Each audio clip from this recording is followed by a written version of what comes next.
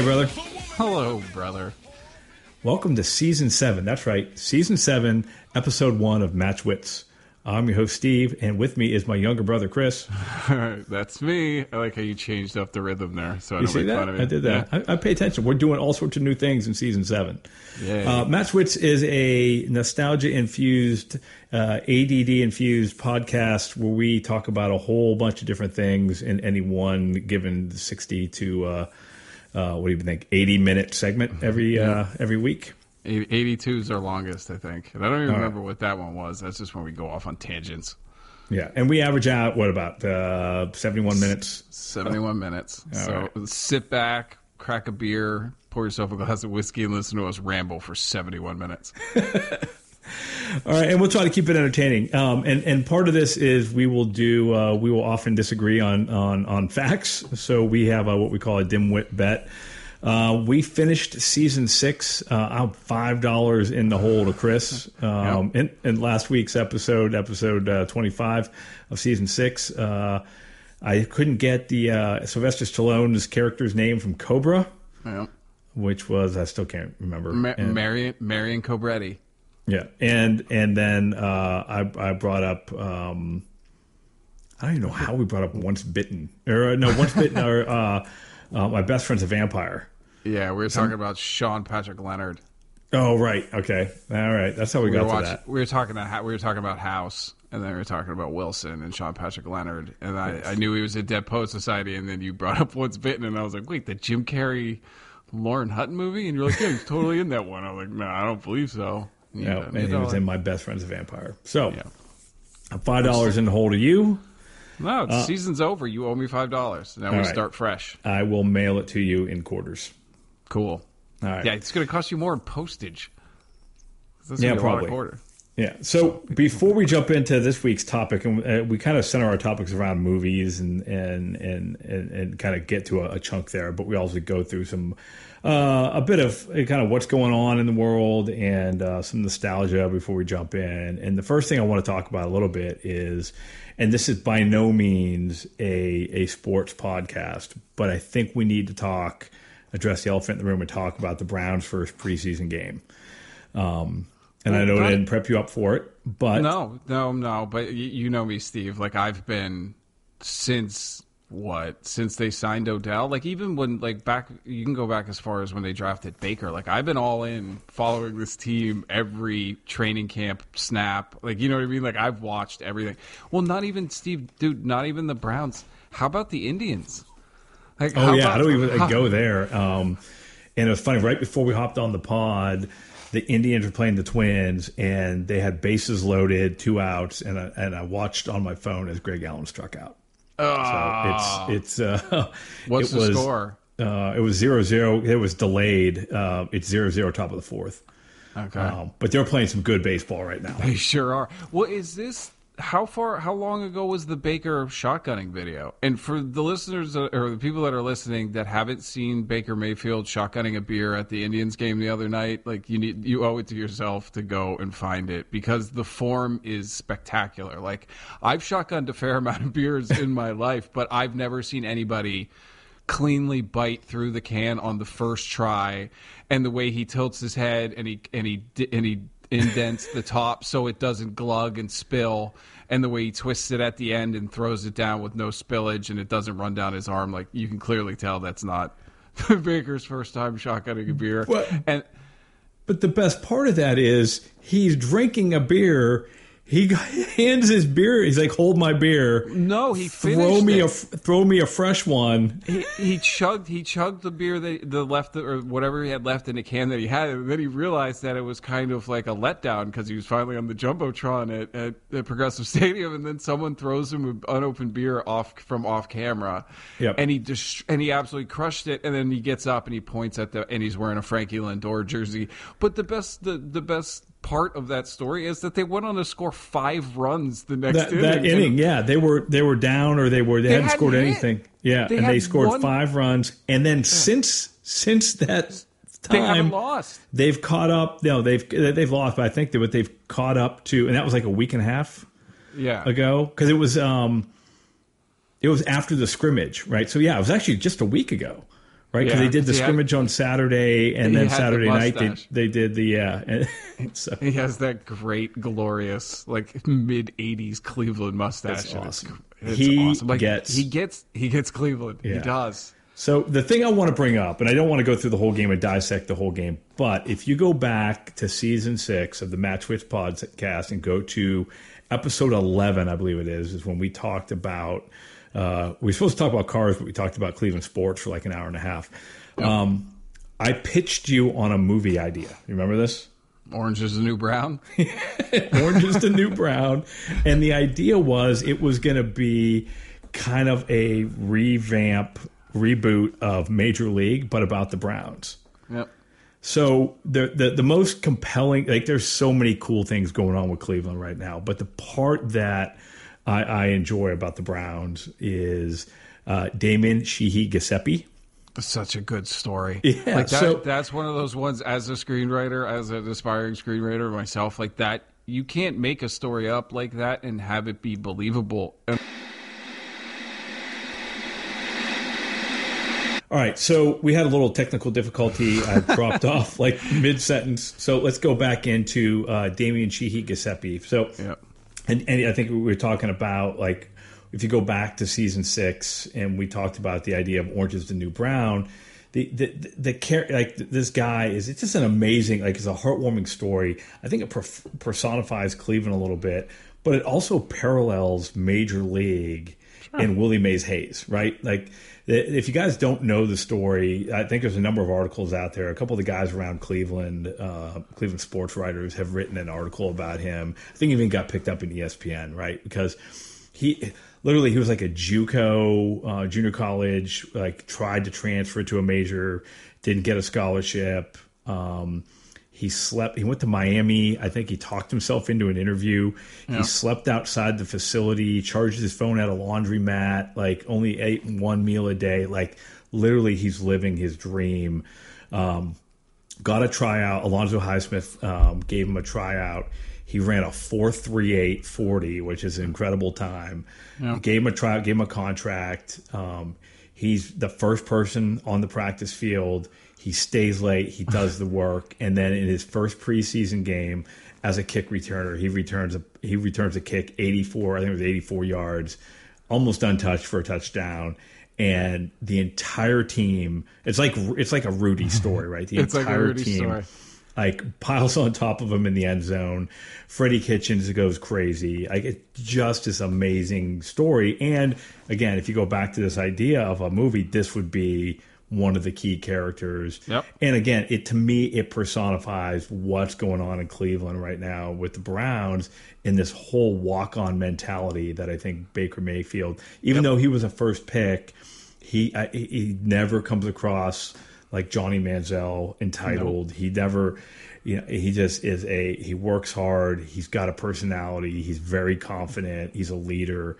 But he's had to work for everything he got. So I just thought that was a cool, like that moved me. I was watching it while I was it was funny. I was up in DC for work and watching them play the Redskins on the local TV. And I was like, the Redskins fans and the Redskins broadcasters didn't understand the power of what you just watched. Like what you just saw. And especially, Steve, it's preseason. So we're not talking a 53-man roster. We're talking 90 people came out to celebrate with this kid that, like, you think, like, as a listener, you're probably like, all right, they're kind of exaggerating the story. I'm sure it's really romantic. Like, no, like, there's stories, like there was an interview with Freddie Kitchens where he talked about he literally has to go and grab him and push him out the front door and say, go get some rest. Like, this is part of being a professional. You need to sleep. And he was like, no, I want to work. I need to do another lifting session, or I need to go train, or I need to watch film. And Freddie's like, go home. Right. Rest is just as important as film. And he says 3:00 in the morning, he'll walk around and he'll see someone out of the corner of his eye. And it's Damon sneaking back into the weight room to go do another set. And Freddie grabs him and pushes him out the door. Right. And it's just, the more you read about this team and the cast of characters that they have, from Miles, if they didn't watch Hard Knocks last year and don't really know about Myles Garrett, like, the guy's an absolute animal on a football field, but like the warrior poet mentality. Like, he writes poetry, like he likes freeform jazz. Like, he's just a different kind. He's Pedro Serrano, but instead of a voodoo priest, he's just like a beat poet. Like, it's just the cast of characters that they've assembled. They can do the visors. They can do the visors with characters. That was so awesome. The one where he's got the Miles Morales from Into the Spider-Verse, and then it's like, I think Christian Kirksey has one. And, Kirksey? Yeah. But he's got the, oh God, one of the anime, like, I don't want to say Pokemon, but I think he's a huge Pokemon fan, Steve. He like, is. No, but enormous. it's not Pokemon. It's the maybe not My Hero Academia, but one of those. Like, he's got them on his, and now he's got, of course, a T-Rex. Like, he's just he is like, just, he's different than a lot of football players. So he brings, to your point, he's the Pedro Serrano, kind of a different cat. He's a poet. He's a beast, and he's almost unblockable. Unblockable. The highlight that they keep, I think Joe Thomas posted it, and it says, "Thank God I'm not playing left tackle anymore." And it's Myles Garrett first get off, where he bends at like a 90-degree angle, where he's like bent at the waist, but still can outrun the lineman as he's in his shuffle, and he gets to the quarterback within like 2 seconds. So the quarterback throws it away, and it's just, I don't know. Like, we've talked ourselves in the preseason stuff. Like, they always say the Browns always win the offseason because they give us this false sense of hope. But this just feels different, man. Like, Right. like I said, I live in Philly, so everybody's Eagles fan. So I'm literally the only Browns fans that most of the people I interact with know. So, like, everybody always like, dude, I've been meaning to talk to you. Are you excited? And I'm like, yes. Like, for the first time since 1999.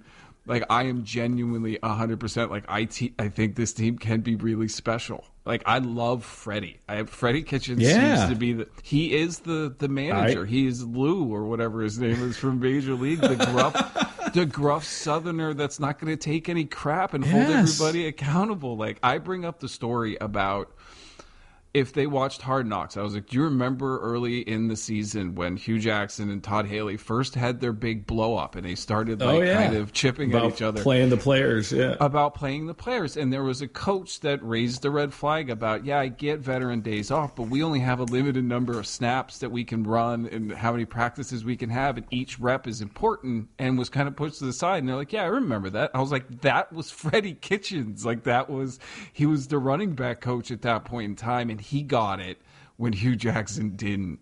And now he's running the show, and he's accountable. He's well spoken. Like, he just seems to be the perfect fit for this team at this point in time. So. And you're right and I never thought of it, like, but the parallels between him and what's the coach from Major League? Like, the parallels there is hilarious. Hold on, I'm gonna look up to actually see his name. You can vamp for now, but but you can start. So you've got Miles as Pedro Serrano, you've got Giuseppe as Willie Mays Hayes. Like, you've got these, and you've got OBJ. Does that make Baker Rick Vaughn? Kinda. Is it like, or is Except it Odell? Not from the, but and the thing with Odell, like, if you look at him, like in that preseason game, he's running down and Lou Brown. It's Lou Brown. Oh, right, yeah. So, but that's why. So, like, we should have done it. We should have done it way back. Let's see, when did we do? That was February 21st is when we did that, the Cleveland sports one. Does that make Rene Russo D. Haslam? It could be. Oh man, like the parallels there. Yeah. Oh, I can go. So wait, who's Tom Berenger? It's got to be like any old guys on our team. It's got to be a lineman, right? Joel Bitonio. And you've got the Scottish Hammer, the kicker with the ponytail. He's so good. Was it Jamie Gillian or whatever his name is? Like, all the stories that you get, like, it's a little bit Major League and a little bit Necessary Roughness. Sure. Manu the Slender, and with a little bit of replacement. Oh, and then with the guy who put the snot on the ball. Rub a little jalapeno on the ball. You put snot on the ball. On the ball. Yeah. That's oh God, who's the backup quarterback that's been in the league for like why am I spacing out on it? Wait, in what movie? No. The snot on the ball guy is it's Drew Stanton. Drew Stanton, like the veteran quarterback. Yeah. All right. But, So, anyways, it would be remiss if we didn't bring that up because that's just a great story and reemphasizes the fact that we should have made a movie called Orange is the New Brown, and kind of been a reboot of Major League but Cleveland's doing it for us. I mean, they've got the characters. I'm really looking forward to the season. yeah, I'm really, really, really looking forward to the season. It can't come soon enough. And then just the preseason game where they just come out. And I don't like preseason. I think 4 games is unnecessary. If you want to extend the regular season by 2 more games, make the preseason 2 games. But for Freddie to come out in his first, as his first technical game as a head coach and to use it as a practice, to come out of the gates and run their 2-minute drill just to get Baker some reps where he gets the ball out quick. There's not really a chance of him taking any big hits, and just surgically walk down the field. What was he, 7 for 8 for like 77 yards and a touchdown? Yep. And they were talking about the touchdown throw to Hollywood Higgins, and someone said, well, if it was a starting safety, they would have picked that ball off. And Dan Orlovsky does analysis for the NFL Network or for ESPN and was on. I forget what I listen to a lot of sports talk radio, but he was talking about, he was like, no, I disagree with that because watch what Baker does with his eyes. And he broke it down about how Baker made the safety commit to a certain area of the field. So the only recovery that he had was this flat angle where he had to come under Hollywood Higgins, where Baker could throw the ball over top of that safety. But he only could put it in maybe like a 2-yard window, and Baker absolutely just dropped a dime. And because it went right over the guy's hands, but and Higgins was told to grab it. So yeah, you guys could take like your Aaron Rodgers, your aloof douchebag that might be one of the greatest quarterbacks we've ever seen. I'll take my 6-foot punk ass. I can't. I remember when everyone said, like, what do you think about Baker? I was like, I think I'm going to love him. Like, I didn't like him when he was in college because he wasn't on my team, but now he's on my team and he's leading my team, and my team might be really good. And if you don't like it, tough crap. I've eaten shit for 20 years, pretty much 40 years of my life being a Browns fan. So. Yeah, I'm going to shove this in everybody's face. Right. But we also, and I think we talked about this before, we have this little bit of apprehension where we don't trust it. We don't trust sure. Something bad's going to happen. We've got that foreboding. All right, I don't want to go too much further on the Browns because there was 2 other things I want to talk about before we get into some of the movies. Yeah. And this is just one of those things. Like, I was going to tweet about it, but I didn't because I was on the road. Rise Up Lights? No. No. So it was like a week or two ago. We're driving, and I don't know if I told you this. And we were down in Seattle. We went to this record store that has a diner, and it's really cool. In Seattle, where you can get like breakfast and you can go shop for vinyl. And then coming back, I was like, I popped on Waze, and Waze was like, hey, new feature, you can make Cookie Monster your voice. And so I was like, all right, I'm in on that. And made Cookie Monster the voice, and I was with Maya, my daughter, and we were cracking up because it is like, stay left, and it's all Cookie Monster's voice giving you navigation directions, which is all fine and good. And I think everybody should right now, stop the podcast. If you use Waze, change the voice, and then forget about it. Right? Don't do it while you're in the car. Do it now, because what then happened is I hadn't used Waze in like a week and a half. I was on a business trip. I was in Baltimore. I got a rental car. I popped in Waze, and it's Cookie Monster's voice, and I started cracking up because you what? Aaron uses Waze. I don't use Waze. I just use Google Maps because I don't really use GPS all that much because I go the same route over and over again. But Aaron uses it sometimes, especially when she travels for work. So I'm going to sneak into her phone and change it and then not say anything to her. So the next time, I think she's got a trip to Georgia coming up soon. And so when she gets into her rental car and puts her phone up to use the Waze app, it's going to be Cookie Monster. Yeah, that'll be good. You should, because it's awesome. So let me... No, Stevie, you know what another awesome thing that I found out? So when Erin gets her rental car, she always lets me know if it has that... It'll read the text messages as they come through if you sync your... You know what I mean? Like, whatever that text reads. You. Okay, we get it now. Off we go. But so when she links, anytime she tells me that, all right, she was like, I have one of those cards that'll read text messages. I'll write as many vulgar things as I think that it'll say. Like the one time I wrote fart 50 times. So she was driving and she's like in traffic and she turned over and she was laughing hysterically and the guy next to her was like looking at her funny and she just rolls down the window and it's just whatever the Siri voice that she has was just going fart, fart, fart. Fart. And then like so I was like, all right, let's see what words it'll say. Like so I tried dingleberry and it said dingleberry and then I like all these funny phrases that I could think of and she said she was absolutely howling. But then I did it to her. She had a client in the car and I just sent her a text and it just said something like fart fart dingleberry fart and she said she was absolutely It's also a good thing to do. So if you ever know somebody that does that, so I highly recommend it. But all right, so the Cookie Monster. How do it's just in settings. Do I have to download something? Because I'm only gonna be able to like sneak in. No. I think if you just on the latest version, if you go in, you can pick from the voices, and it just says U.S. English Cookie Monster. Cookie Monster. Well, that's what someone had brought up the fact that why don't they have like Morgan Freeman? Like I would pay $20 to update my app to have Morgan Freeman read me directions. You know what I mean? Like anybody that has, give me James Earl Jones. I'll pay $50 for Darth Vader. Oh my gosh, yeah. to read my directions for me. I think I read somewhere you can get C-3PO. Yeah, screw Anthony Daniels. I heard that you could get Liam Neeson. Yeah. And it would be really funny if you could only use him in Nissans. Oh God, you and your pun, you and your damn terrible puns. That's not even a pun. That's just like a horrible. That's just a horrible joke. Anyways, but it's one of those things. Like if you do that, like I don't know. It made me laugh. It was a long day. I had my flight from Tampa to whatever. It was like 5 a.m. Had to get up at 3. I land in Baltimore. I flew through Atlanta. Whatever. I get in the rental car, and the Cookie Monster comes on. You can't help but laugh. No, like it's just funny. Yeah. So we need more laughing in the world. We need more lighthearted things like Cookie Monster as your navigation. I agree.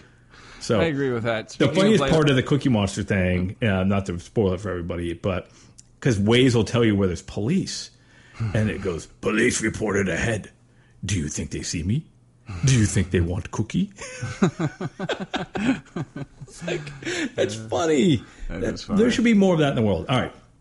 One more thing, and this is going to be our segue into our topic today. So, again, I like to tell stories from my childhood, wax a little nostalgic. So, I don't know if you remember. I think so because I think they're in your. You had no, maybe not. Anyways, we had people that lived near us growing up on 26th Street, the Kirsch family, and Sean Kirsch. Yeah. So Sean was in my grade, and so we used to hang out with him. And I can't remember if his parents worked at a theater, owned a theater, or whatnot. But it was one of my first real the idea of being able to watch a movie in a home. So they lived not too far from us, and Sean's dad had a 35 millimeter projector in their basement. Had a couple of movie seats. Had it set up like a theater, right? Like in one of those basements in one of those old houses in Erie. And it was super cool. Like it was like, whoa, we're watching. And I can't remember what Western it was. It might have been Stagecoach, but it was one of those, we would go down in the basement, all the lights would be off, watching it. And it was this cool, like just watching old, movies, but really theater style movies, right? They weren't home movies or whatever. And I just remember doing that and just having this. That was part of where I got this bug for having for home theater, like having a theater in your house. I just thought was the coolest thing.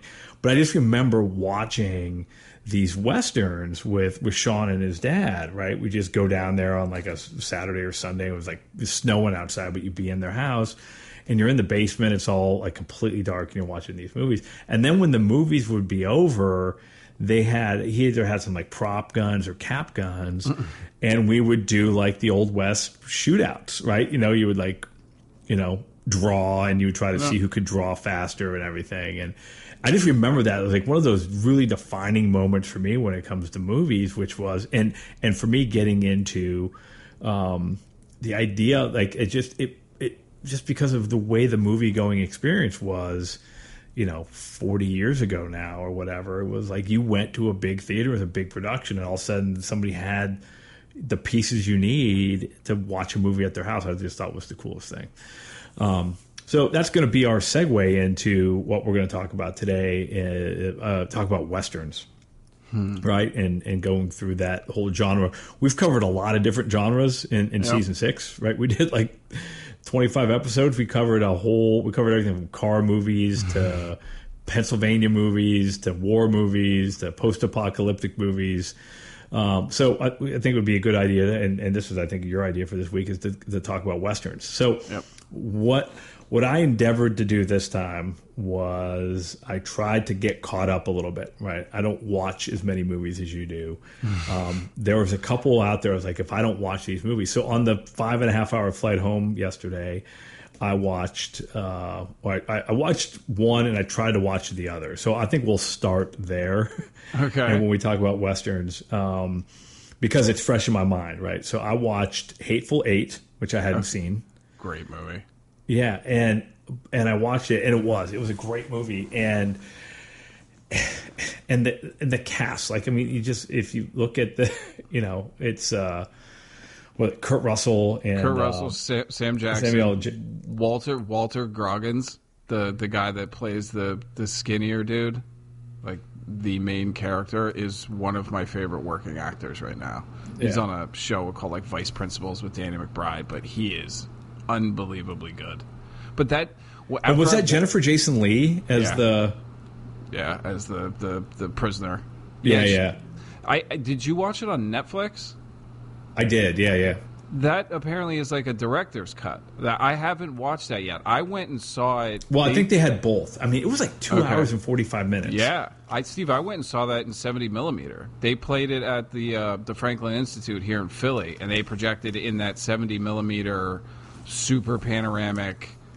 Like, that's what they shot it on. Like, he made it a point to shoot it on, I think it's actually a period authentic camera. It's this giant, unwieldy, like, Panasonic camera from back in the day that shoots They talk about it at the beginning. They talk about this was filmed on Panavision or whatever. But so I went, and there's only a couple places that actually still do those projections. Like, there's one in Cherry Hill that I went and saw. Dunkirk did the same thing, and I went and saw Hateful Eight. But when I remember after it was done, and I was like, man, that was really good. That would make an unbelievable stage play, because it's all, you know what I mean? Like, it's all contained at that outpost, and it's the strength of the movie itself is the acting. Well, I mean, obviously it's the script, and Tarantino's a pretty good filmmaker, but the acting is what elevates that from just being. It could be boring, man. Like, it's all one location. But it reminded me of Reservoir Dogs, right? Where it's all one location. It's carried on the strength of the acting and the dialogue. Mm-hmm. And then, I feel like, and it's been years since I watched Reservoir Dogs, but I felt like he almost used, I don't want to say it's a formula, right? I'm not, and we've had our go around. I was like, you think I don't like Tarantino or whatever because I haven't seen Kill Bill. Or Pulp Fiction. Yeah, that's true. Yeah, I think I've only ever seen Reservoir Dogs. This one was like you get 2/3 of the way through the movie, and then they go back and start like earlier on, and then lead you up to all the stuff you didn't see, which felt a little bit like Reservoir Dogs, right? Sure. And I don't know. And again, I'm not criticizing it because it worked in this movie. It worked in Reservoir Dogs. I just didn't know if that was a Tarantino thing, like no, that's kind of that's a story writing technique that people use to kind of weave narratives together. Like, he's not the first to do it. He does it a lot. Like, I mean Pulp Fiction's completely disjointed. Like, it tells it in segments, but even the segments in the movie are out of order. So he does that. Yeah, he does that a lot, but I don't think it matters. I just think that the quality of the movies that he make, there are a lot of what he does is derivative of things that he likes or things that he's seen and put his own twist on, but I don't care. Like it's the idea of taking a sample from another song and making a whole new song out of it. Is it the old song or is it the new song? It's the new song can be just as good as the old song. So, yeah. But the thing that and maybe this was, and again, you're more into the technical stuff of this, but I was watching it, and maybe it was I was watching it on my iPad, right? But sure. I don't know if it was the filming it on Panavision, but when they were filming, like when they were out in the cold, I felt cold. It's beautiful. That's the cinematographer. I think his name's Rob Richards. He's worked with Tarantino on a bunch of stuff, but he also worked with Scorsese on like The Aviator. I think he's one of like, I would say probably top 10, top 5 working cinematographers. And it's beautiful. Like I remember when I went and saw it in 70 millimeter, and they flashed the opening sequence of the stagecoach going through the snow.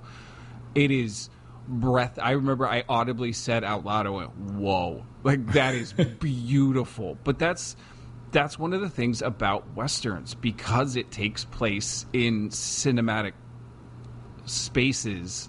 You know what I mean? It's real easy to be lost in the romance of the Badlands or the Utah. You know what I mean? Like out in the middle of these unmarked, these uncharted territories, it's easy to get lost in the natural beauty of this country, because this country can be really, really pretty. Right. So that's the beauty of westerns. There's Roger Deakins is another one of like the greatest cinematographers that ever lived. Like, and he did 2, I think, remakes. And one remake and then one original movie called The Assassination of Jesse James by the coward Robert Ford.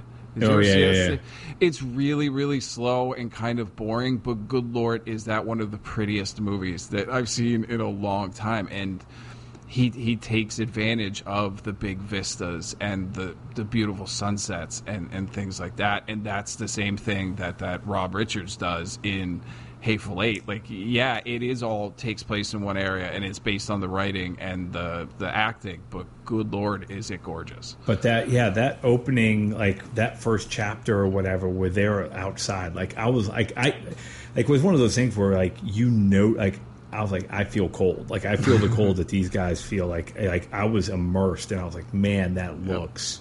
And you're watching on a tablet on a plane. I know. Yeah. Like, that was my point. On an airplane at like 35,000 feet. But that's what film should do, man. Like, even if, like, I know it's just such a base emotion of feeling cold, but a movie, something you are watching that somebody made up and put together, you're watching on a plane where you shouldn't feel this cold, but you do. Like, that's what good cinema does for me. It should make you feel something that you weren't feeling before, regardless of whether it's just cold. Like, it doesn't always have to be sad or moved or empowered or any of those things. Like, it can be a simple thing of feeling scared or feeling cold or any of those things. So, yeah, Tarantino's a great filmmaker, and I'm gonna argue with. I mean, Steve, you can't really go wrong. Like, pick another movie out of his library and watch it. Like, they're all good. Like, even people shortchange Jackie Brown. And Jackie Brown's still a great, great movie. But I digress. We're talking about westerns. But that's the beauty of what you can tell when Tarantino is making a movie that he appreciates the genre. Because it feels like other westerns, but it's his own version of it, which I really liked it. And it's Kurt Russell, man. And Kurt Russell with that big, beautiful facial hair that he can grow. Yeah. I'm all in. He's got we're not doing the segment, but we're going to be rolling out a new segment called Movies You Probably Haven't Seen. So when we're doing stuff like this, I always give movies for Steve to watch that he probably hasn't seen. He's in another one called Bone Tomahawk. You want to watch like a Western horror movie, Steve, with Kurt Russell in it? I forget, actually. Someone gets kidnapped, and he plays a sheriff that he has to, like, round up a group of people to go and, like, get this girl back. And it turns out that he comes across, like, these troglodytes, like these cannibals that have been living in the foothills out in the middle of nowhere. And, like, dude, I don't want to tell you anything else about it, but it's Kurt Russell being badass Western Kurt Russell. And he's good in it. I mean, so all right. So we can segue then from Hateful Eight and that whole thing to look at like the cinematography in that, and then to me, Unforgiven. Yeah. If you look at the all like to the spaghetti westerns, the stuff that Clint Eastwood did, like that Unforgiven movie was that if that was going to be his last movie, and that was made like 20 years ago, if that was going to be his last western, what a great way to sum up his man with no name type of character in a movie that is I don't know, it was I thought it was beautifully shot, the outdoor footage. Like some of those, like it just captured like you could feel the landscape, you could feel the vastness of the country, in the Old West, and then the way the story moved along, and the way that it, that tops of my list of westerns is Unforgiven. Well, that's especially when we started talking about westerns in the first place. Like you have to put at least one Clint Eastwood on there. You have to. Like the man is meant just as much to the Western genre as any actor, or you know what I mean, like out of maybe Howard Hawks or one of those old time directors that primarily dealt with Westerns. Like Clint Eastwood, when you think of that, the gunslinger, like that's Stephen King wrote an entire series about someone called Roland Deschain called The Gunslinger, and it's based off of young Clint Eastwood because he's supposed to be this badass drifter. Right. Gun for hire, like he's the quintessential actor when you think of westerns. So a lot of the other ones bleed together for me, Steve. Like we argued before about what movie. Yeah, that's Good, the Bad, and the Ugly, right? Yeah, that's the theme. But like I couldn't tell you what happens in that one. I couldn't tell you what happens in that one versus High Plains Drifter or Hang 'em High, or you know what I mean. Like they all. It's Clint Eastwood. They do blend together. High Plains Drifter, I like because it's where they paint the town red. Yeah, like, well, that's what we argue about. I thought that was Outlaw Josie Wales. Like that's the joke. Is I can't separate those, but I can tell you beat for beat Unforgiven. Yeah, because it sticks in my head because that cast is unbelievable. And I don't know, is that the first one he directed? I mean, not of his westerns. His first direct, like that was that his directorial debut. It was like 91? Unforgiven? Yeah. Yeah, I don't know if he did some of the. Yeah, because he hadn't done one for a while, right? I mean, he did.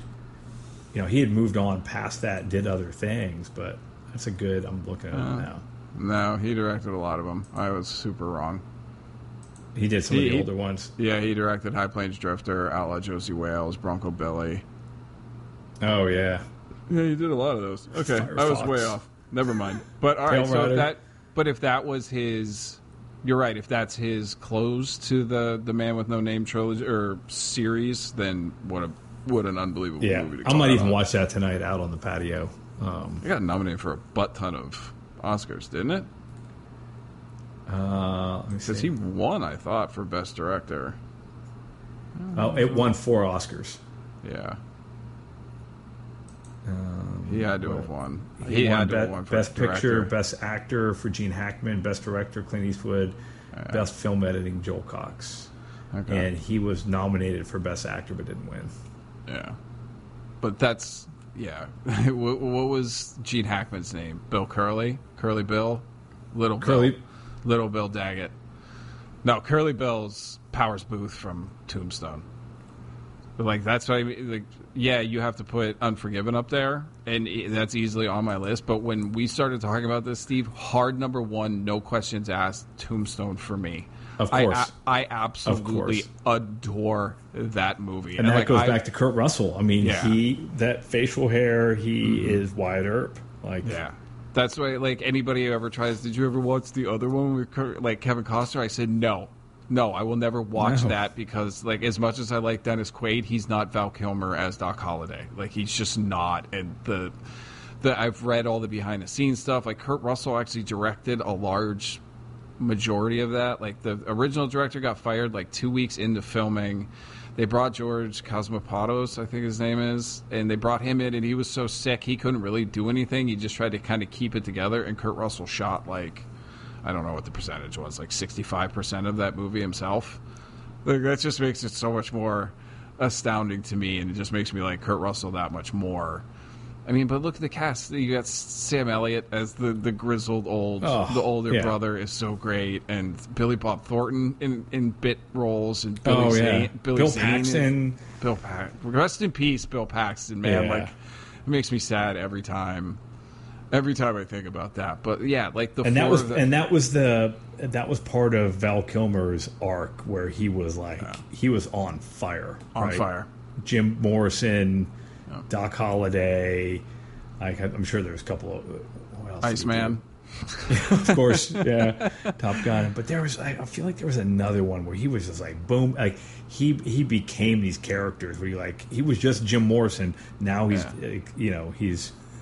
he's a lunger in Doc Holliday. It was awesome. He went and like studied with a dialect coach to figure out like what kind of Southern aristocrat accent he would like Doc Holliday would have, because he was a dentist and he was a very successful one and was very well off before he became this outlaw, this kind of gunslinger. And Val Kilmer took like gun handling classes, so like all of the gun spins and quick draws and stuff he actually did himself, just because if someone was going to pay me to learn how to do that skill, like I would absolutely I would totally do it. But I still quote it to this day, Steve. Like someone will ask me if I want to do something, and I'll say I'm your Huckleberry, and like it's just it. There's like parts of it have worked their ways into my script, like into my action movie that I'm working on. Like there's just I absolutely adore everything about that movie. So Dana Delaney's great. Thomas Hayden Church. Yep. The dude, think about was this. Was it Lowell from Wings or whatever? From Wings. Think about Ike Clanton. The guy that plays Ike Clanton is Stephen Lang.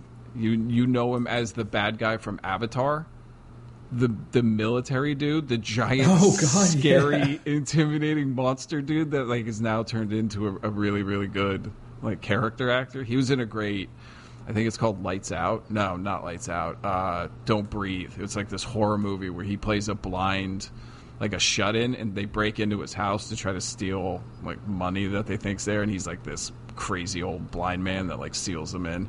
But like that's Ike Clanton. Like it's just like you would never, and it's just why Ike? Whatever do you mean? I know. Let's have a spelling contest. But there's like, I mean, that all of my friends love that movie. Like that, my buddy Sear, like we always used to make jokes about it when we were in college. Like every time we would get really drunk when we were out, and he was like, "Dude, you got drunk. You should go home." You know, nonsense. Why? I haven't even begun to defile myself. So but good. In that scene when they're walking into the OK Corral, where it's like, was that the first time they did the like walk at the camera? It couldn't have been. But no. But that's the one that sticks in your mind as that one of the best and ones. The Reservoir Dogs one, right? It was they walk at the camera too, but But that one, and when he like shrugs off, Doc Holliday shrugs off his coat, and he winks.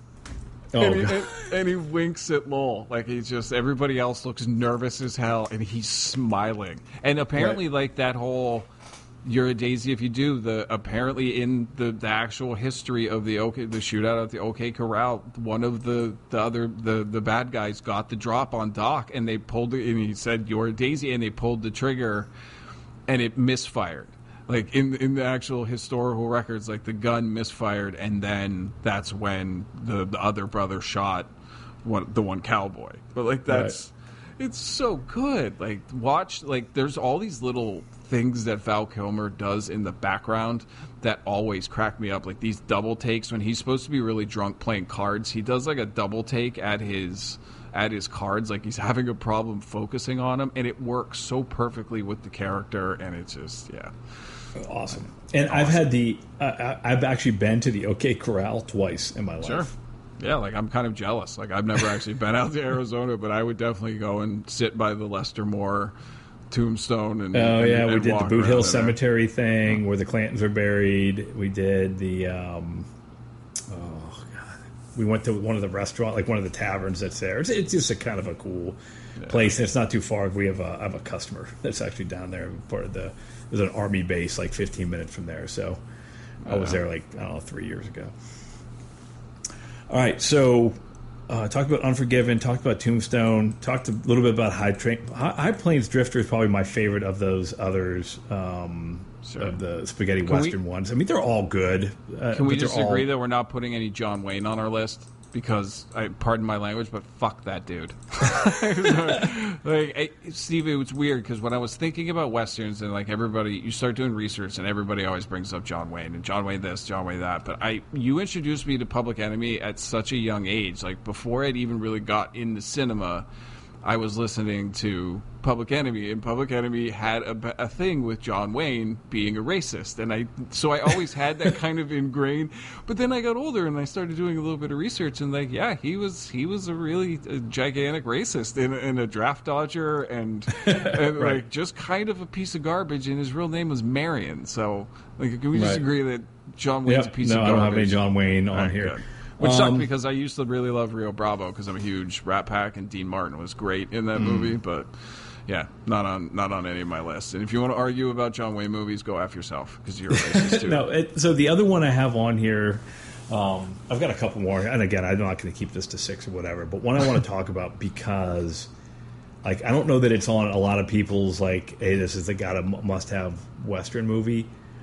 But I can't stop. Like, I can't. Like, if it's on, I will watch it. Like, how can you? Like, Young Guns for me is a freaking fun movie. I mean, come on. It like, I don't know. Maybe it was just at the right time. Like, I think it came out when I was in college. Like, yeah, it sounds about right. Because I remember getting the Young Guns soundtrack on tape. Because it had the Bon Jovi song on it, "Blaze of Glory." Yeah, no, I know. Yeah, that's. It's not even on my list, and 88. Yeah, it was 88. So that was actually before I went to college. Yeah, that was what Kiefer Sutherland, Lou Diamond Phillips, Emilio Estevez, Charlie Sheen. Yeah. Jack Palance was in it. Oh God, I don't even have City Slickers on my list. Yeah. You said Jack Palance, and that's all I think of is the line from City Slickers. Yeah. And Billy Crystal rides up, you kill anybody out today, Curly? Day ain't over yet. Yeah. So, again, I don't know. I don't know. I want to go into a whole lot of detail about Young Guns. I just think that's an often forgot, like solid. Like if it's on Young Guns 2, meh, whatever. No. But like I'm easily probably one of Emilio Estevez's best roles. Ooh. Right, as William Bonney. Yeah, I guess. I mean, sorry, I didn't really do my Emilio Estevez research, so I can't. Gordon Bombay's got to be up there, and Andrew from Breakfast Club. I don't know. Yeah, I guess you could probably put William Bonney from Young Guns as one of Emilio Estevez's best roles. I don't know. I guess I have a soft spot for that movie. Pretty entertaining. Sure. The other one, but Steve, that goes back to the argument that we had at the season finale of last season. It's good or best versus favorite. Like that's what I mean. Like when we talk about these, like these are always favorites. Like these are never. I'm never trying to say that anything that I like is the best for you. I'm never saying. I do try to argue it from time to time, but it's like So that was important to you because that was when you were in college and you probably watched it an excessive amount of times. Like that happens. Like that's what Tombstone is for me. Like I have it on VHS and DVD and a burnt DVD that someone gave me because someone borrowed my DVD and I wanted to watch it, so someone burnt me a copy of it. Yeah. So I have a Tombstone. No, I have a Unforgiven poster somewhere. It's a good poster. It was in my old theater. Like I had a proper movie theater poster.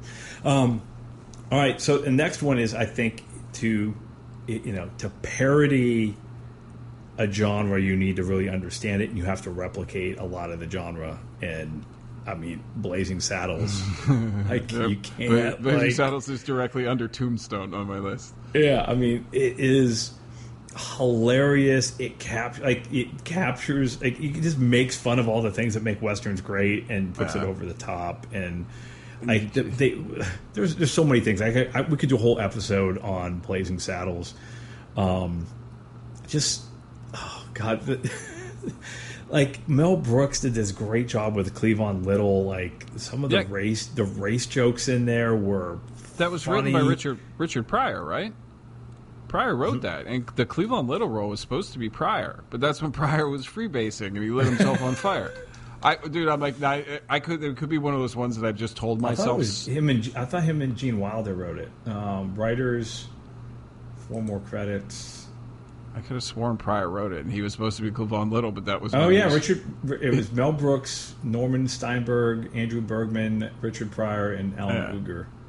Yeah, that's what I think. I think Pryor was supposed to be the sheriff. Was supposed to be the Cleveland Little role, but he was freebasing and lit himself on fire. Right. I think it works. Cleveland Little was so good. I mean, there's so many, and they play with the fourth wall. He holds himself hostage. He holds himself hostage because he's got a gun to the sheriff. The black dude has a gun to the sheriff's head. Like that. Yeah. It's so good and like so wildly inappropriate. And then I love the fact that they just didn't know how to end it. Like he just ran out. Like I don't know how to end it. So, all right, just do ridiculous chase sequence. Yeah, and they just run, like the horses just run out. And, yeah. Was that, who plays his girl? Is that Bernadette Peters? No, Bernadette Peters is... Madeline Kahn? Madeline Kahn, yeah. Lily von Stoop. Lily von Stoop, yeah. But that's, again, that was you and Dad loved. Well, Dad loved Mel Brooks, which you in turn turned into Mel Brooks fan, which you in turn turned me into... Yeah. And it's a lot of jokes got lost on me, but them farting around the campfire for oh my God, 45 seconds, or him punching the horse that they still punching the horse. Yeah. The whole we're gonna need a shitload of dimes. Yeah. Well, we don't need those things. Like there's so many one-liners that have been quoted that people quote them and they don't even realize that it's from that movie. Yeah, it's hard, man. Like name another Western comedy that was good. Like there was that A Million Ways to Die in the West. Like I was going to bring that up because there's a couple of scenes in that movie that are like on the roll on the floor laugh type of stuff. Ooh, really? Like there was a couple chuckle moments in that movie, but I thought that movie was painfully bad. I don't like Seth MacFarlane should stick to animated stuff. Yeah, but there was a couple. I mean, there's a couple of. Yeah, you're right. That would have been better animated, but there was a couple of scenes in there that are like pretty funny. And Neil Patrick Harris is awesome, and Charlize Theron's hot. Yeah, she just turned like 46 or something. Ooh. Hey, like that's a year younger than me. So yeah, Steve. So you're trying to tell me you've aged as well as Charlize Theron? At times. All right. So the last one I want to talk about, and I think you might have told me to watch this. Maybe not. Somebody told me to watch it. I could not. Like I tried to watch it on the plane yesterday, which is that. Is it The Legend of Buster? The Ballad of Buster Scruggs? The Ballad of Buster Scruggs. Why couldn't you watch it? That's the movie that was going to be in the movies that you haven't watched segment that you wanted me to do. Like no, I watched. I tried to watch. Now I keep in mind I just watched The Hateful Eight. Okay. Took a break and then I was like, I'm going to watch Buster Scruggs because I think you had told me to watch it, and I got through. I don't know, like it's just a whole bunch of little vignettes. Yeah. It's the Coen brothers. But they're not even connected, really? Sure, a little bit. I think the idea was, I don't recall, and I haven't watched it in a while, but I think each one is to do with like a 7 deadly sin. They're all parables about, I think the first one, the gunslinger is about pride, and then the Tom Waits one is about greed. You know what I mean? Like they're all supposed to be, it's just the Coen brothers being weird, man. Like, but that's the part that I like. It's just tonally all over the map, and it's beautiful, and it's weird, and it's funny, and it's violent, and it's like that whole opening sequence where you get what the hell's his name, the actor? I was gonna say Tim Blake Nelson. Yeah, well, as the Will Rogers looking. Yeah, cowboy, and everybody's singing just, cowboy or whatever. And he comes in and he's the crack shot and just kills a bunch of people like immediately, and it's just, but he does it with that big smile on his face, and it's just like, yep, you're definitely watching a Coen Brothers movie, right? But yeah, you may have been westerned out. Western, you can't binge watch a western unless you're watching like Deadwood or like a TV show of a western. Like you can't. It's hard, and especially when you're going from the ultra violence of Tarantino to this ultra violent Coen Brothers, Coen Brothers Right. series of vignettes. Right. Like the Tom Waits one is really, really good. Like, you don't have to watch them all at once. Like, I don't think I watched it all at once, just because they don't really tie together all that much, except that they're they don't. directed I by the watched same people. First one, which I thought the way that ended was kind of funny. Was great. I was like, wow. But that's how most of them are. So some of them, it's like watching Twilight Zone or Outer Limits. Like, not all of them are going to land. Like, not all of them, that ending's not going to be oof. You know what I mean? Like, they're not all going to stick the landing, but some of them are, and when they do, they're really, really good.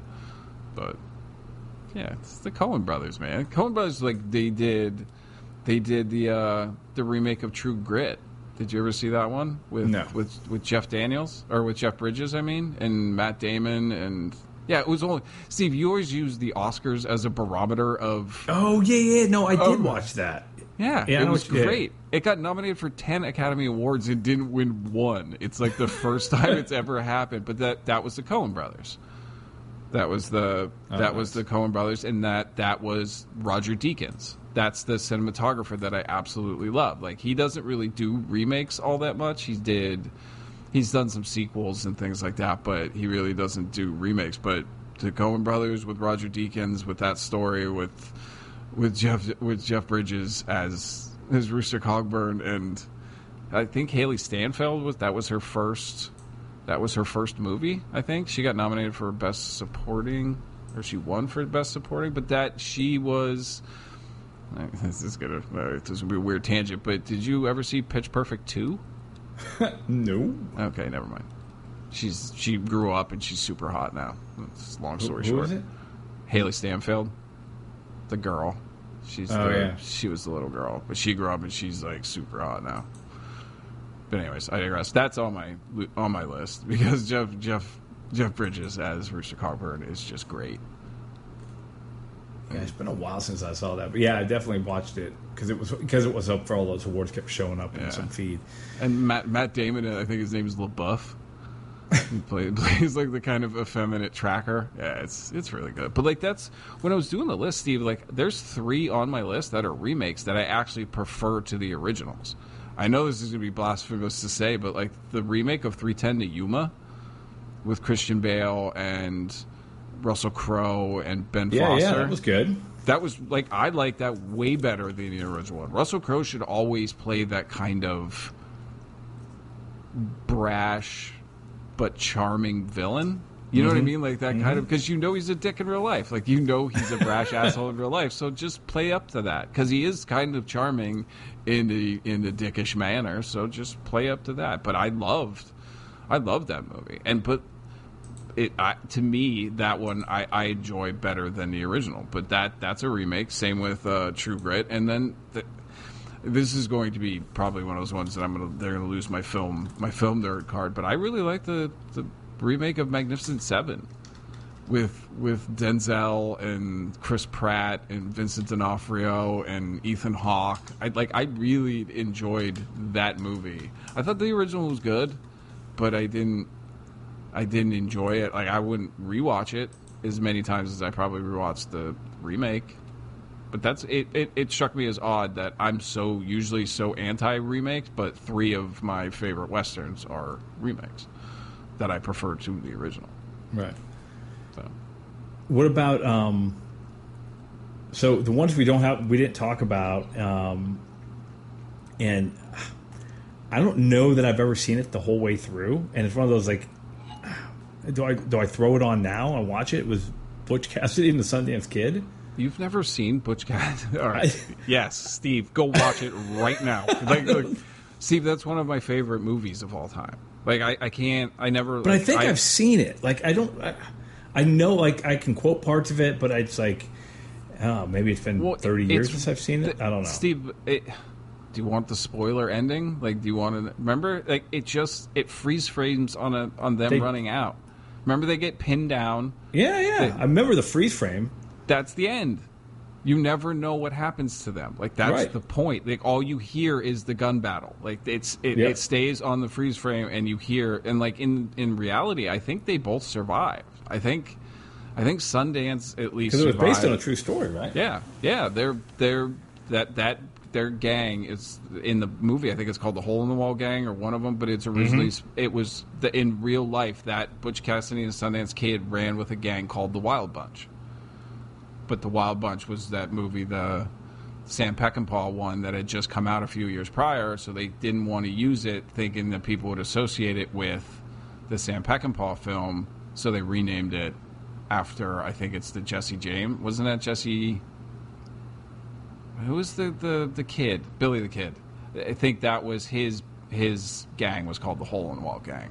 I think. Oh yeah, you're right. I'm But pretty sure yeah, you're right. like that movie's the one that kickstarted my whole infatuation with Paul Newman and Robert Redford. Right. Like that got me into The Sting, and like those two between The Sting and Butch Cassidy are top 20 for me. Come on, The Natural. Yeah. That was one of those infamous VHS tapes we had. Yeah, yes, it was. I watched the crap out of that thing. What was the awesome. Wonder Bat? Is that what it was called? Yeah, The when bat. you got the kid's bat. Yep. He made it out of the tree that got struck by lightning. It was Wonder Bat because then Yeah, it but broke. I thought his bat was Simpson, and then he picked up Wonder Bat at the end.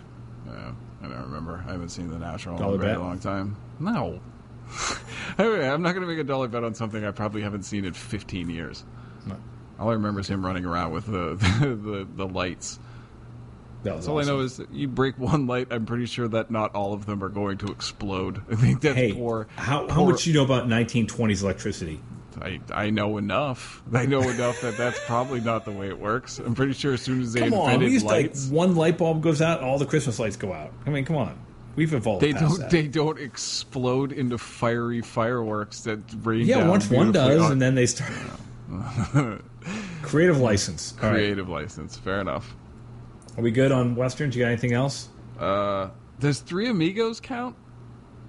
Oh my god, it should. Holy crap!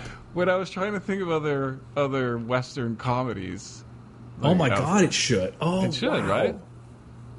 That is. Oh yeah. That's a glaring omission, right? When I That is thought completely. that was a Hey, light look, bulb. it's a mail plane. Well, how can you tell? Well, he's got these two balls. Fifi, would you say I have a plethora of gifts? Yes, I would, senor. Fifi, what is a plethora? I don't know what a plethora is. So good, but like that's between that and then like Maverick. Do you remember the one with James Gardner and Mel Gibson? yeah. And Yeah, Joey? yeah. That's a comedy. That's a the one that Western. Dietrich's aunt worked on. Yeah. I just remember because wasn't she one of the producers on Die Hard 2 as well? Yeah, I think so. No, not producer. I'll I do think she was like set designer or something. I don't know. Something like that. I knew, but I knew I she remember worked she on. worked on Maverick, and she did Tales from the Crypt on HBO, Yeah, and that's cool. Cheech and Chong, the Korskin brothers. Yeah. So so Three Amigos definitely. Oh my gosh, like Yeah. that. Those all need to go on the kids' summer movie list. Yep. Yeah. Three Amigos definitely should. Although I don't know. I haven't watched it in a long time, and I remember I loved it when I was a kid, but I don't know. The Three They might- Amigos.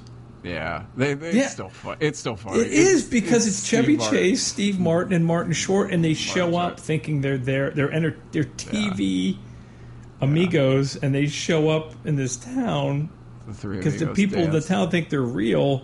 They think they're doing a show. It's one of those completely like it's a very John Ritter like Don't awkward they like shoot the Invisible Horseman.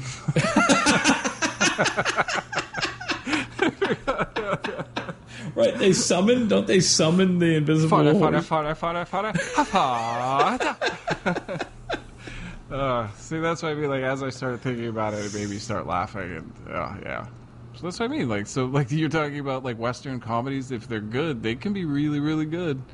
Blazing Saddles, Three Amigos. What about Shanghai Noon? With Owen Wilson and Jackie Chan. Oh my gosh, yes. I I like don't know. that I movie. haven't seen that one. I don't know. We covered it in the martial arts episode. I have a weird infatuation with Jackie Chan. Like I've watched. I thought you were going to say Owen Wilson. I was like, No, the Butterscotch I Cowboy. kind of get that. No. Yeah. You ever hear that story, Steve? Nope.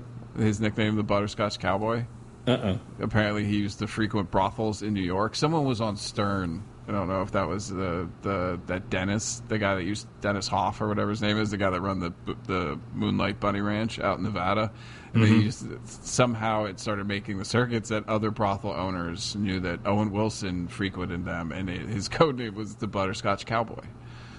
But he liked certain things that is referenced to that I'm not at liberty to discuss right now, because I would have to go on Urban Dictionary and actually figure out what the act that he liked to get done was. Oh, okay.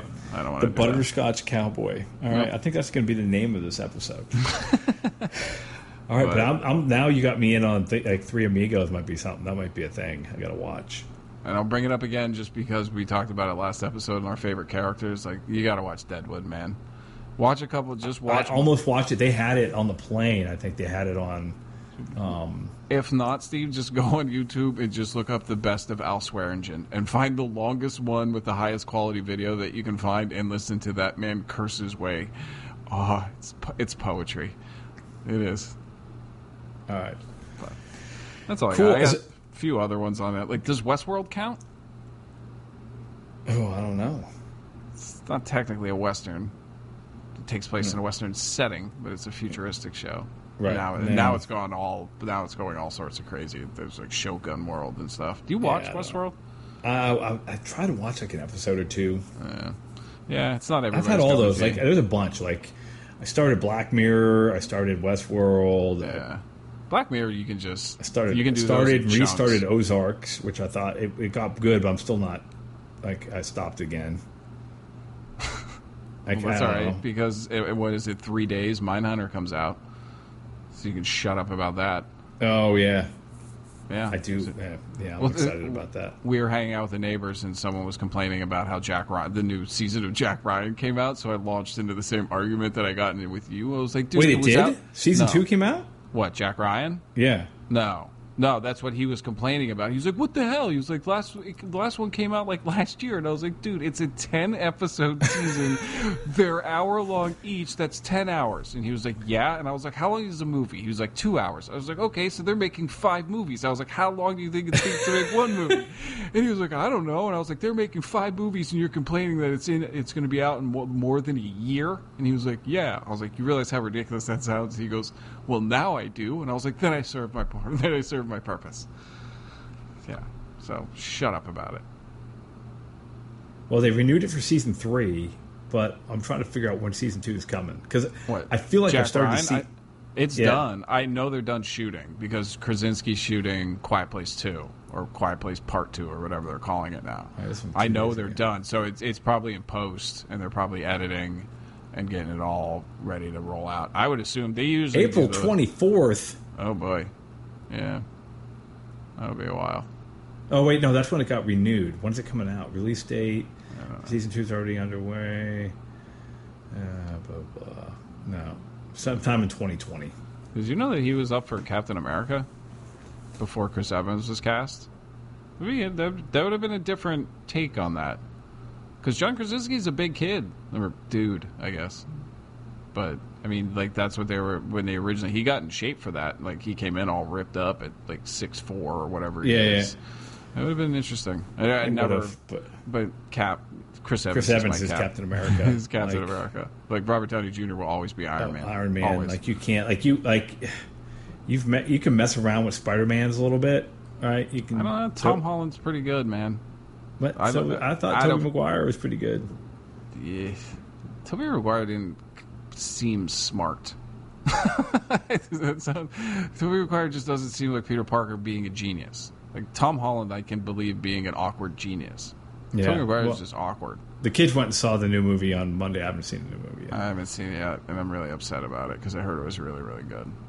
But that's all right because Endgame just came out on digital, and I've already watched it 3 times, and it's 3 hours long, so that's 9 hours I could have spent doing other stuff. Well, Brody, we thought Infinity War was going to be a little bit too intense for my 4-year-old son, so we watched pieces of it. Like I showed him the part where Cap gets the hammer, and he was like, he stood up and he turns and looks at me. His eyes are all wide. He goes, "What?" And I was like, yeah, right? Isn't that awesome? And he goes, I didn't think anybody else could lift the hammer. And I was like, yeah, except for Cap. And he was just like, this is awesome. But then, like, so the emotional resonance of the on your left part when they all come through the portals was kind of lost on him. But seeing everybody, like, I got all choked up, like, because I had just watched it again. So, like, when you hear the crackling, and I was like, oh, okay. And he was like, is Cap going to be okay? And I was like, just wait, bud. And then he saw the glowing things, and then Spider-Man comes swinging through, and he got all excited and was, like, jumping up and down on the couch. I was like, yeah, that's my boy. That's awesome. But, yeah. Okay, that's all I got. I had Deadwood on there, so I was watching that. Yeah, I need to watch Deadwood. I got so much stuff I need to watch. Like, I'm never going to get to it. I think I just have to resign myself to the fact I'm never going to get to it. Make a big dry erase board, Steve, and just start writing ones on there. I know. Cross them off as you go. Don't rewatch anything. No, Steve, this is how I started going through my list, because I have, like, the back of my notepad that I use. I just jot down movies that I haven't seen or I read articles about that are coming out, and then I just jot them down, and I don't rewatch anything. I don't watch any repeats of anything. I don't watch, like, if the news cycle from, like, 5 to 5:30. Wait a second. You just said you watched Endgame 3 times. That doesn't count. That's different. You watched 9 hours. That's different. 9 hours. It's Marvel. It's Endgame. I don't rewatch anything. I go to the list. Special dispensation for the end of Saga 1 of Marvel Phase 1 of... Shut up. I try not to rewatch everything. But no, like, when you sit down, like, don't just put on, like, an episode of Friends or something like that. Like, actively... No, we're trying to get through the Goldbergs. So good. How far, and I can't tell... All right, this is going to be an 82-minute episode. It's going to be longer than that, Steve, because you have to edit on the first 10 minutes that you cut off. We had the technical. Yeah, okay, cool. 8 episodes in on the Goldbergs, and I can't, like, I don't know how he's captured, like, what my childhood was like, but it nailed it. Like, and I can't figure out if it's just that it's the time he captured the time frame, or with them being from Philadelphia and us being from Western PA, that like it's a geographic, like, location thing, but sure, and it's holy crap, is that spot on? Yeah, and they're not well off. Like, you know what I mean? Like, we kind of work out, like, social demographic wise. Like, they go to middle class. Dad owns a furniture store, whatever. Yeah, like, that's exactly. I mean, and the pop culture references, like, all the stuff that Adam, like, all the T-shirts Adam wears, I love every single one of them. Like, all of the, like, the posters that he has, and, like, but that's my childhood. That's being infatuated with that kind of stuff. Like, Mom would never buy me the amount of stuff that Bev buys Adam, but I wanted it all. I watched all those movies and stuff like that. But yeah, just wait. Like, Steve, we're only on episode like 7 or 8. Like, we're at the one where he was they met the neighbors across the street, and the mom didn't get along immediately, and he was dressed up as where he meets his best friend. Yeah, exactly. And, like, you haven't even gotten to the point where he's older. Once he gets old, like, we're still in season 1, episode like 7 or 8. He's a child in those first seasons. Like, he's like 12. You know what I mean? Like, he's like a 5th grader or a 6th grader. Like, wait till he gets to high school. Like, that's when it really, really gets funny. But then they were talking, hey, Adam. How many seasons are there? A lot. I think they're on 8 or 9 right now. Oh, really? Yeah, like, it's been on for a while. But so Adam Goldberg is on Twitter, and I follow him, and they're like, someone tweeted at him, like, what are you going to do when it hits 10 seasons? Because you said it takes place in the 80s, so it can't physically take place any longer. And he was like, well, you guys didn't notice that the older brother was a senior in high school for 3 years, so I think we can keep this going. So that's funny. Yeah, it's pretty funny. But anyways, that's all I got. All right, well, that'll do it for the debut of Season 7 of Match Wits. Give us a review, give us a rating on your podcast platform of choice. iTunes, Google Play, Himalaya, Spotify, what have it. Follow us on Twitter. I'm back from my trip, so I'll hopefully post more stuff. Come on, I've been doing stuff. Now we're gonna get into Brown's tweets and stuff. But we talked about this last time. I had the Trevor Bauer thing after the trade I posted. Yeah. because I had a good video of him, and then I thought I had another one out there. When I took the picture of the Browns picture from the '93 team photo. And I might have my problems with Trevor Bauer, and I might think he's a weirdo, and I don't agree with a lot of his politics. But the fact that he came back to Tribe Stadium as just a spectator, when he didn't need to be there just to kind of watch his old teammates like that, I was like, okay, I'll give him a little bit of credit for that. When they just showed him like standing in the bleed, like just standing with a backpack on in the outfield, and not like, hey, everybody pay attention to me. I think he was watching his friends play baseball. He was watching his friends play baseball, and I think he's a misunderstood cat that has he gets himself into trouble with his mouth and some stuff, but I think his heart's in the right place, and that like you never see that. No, like when was the last time you saw somebody who got traded the next day they show up to watch their old team play? Like, yeah, you have that in baseball, and then you have Antonio Brown burning his feet in a cryo chamber, and then talking about retiring from football because he can't wear the helmet that he wants. And is anybody checking that guy for like CTE or whatever? I mean, he has had a bunch of erratic behavior. He's just a weirdo, man. Like, we talk about Bauer being a different kind of cat. Like, Antonio Brown is a different kind of dude. Like, you're talking about going against an 1,800 players union that all agreed on these helmets, and you're like, nah, brah. Not even my old helmet. And I think they took his old helmet and did he spray paint it? Yeah. Like, to make it look like the Raiders? Like, he put some decals on it. Like, different kind. I haven't started Hard Knocks yet this year, so I didn't do that. Building the Browns comes back on, I think, tomorrow. Does it? All right, yeah. Good. I meant to check that. I got all caught up on it, and then they went on hiatus for a little bit. So if it starts back up, I'm stoked. Right. But anyways, that's all I got.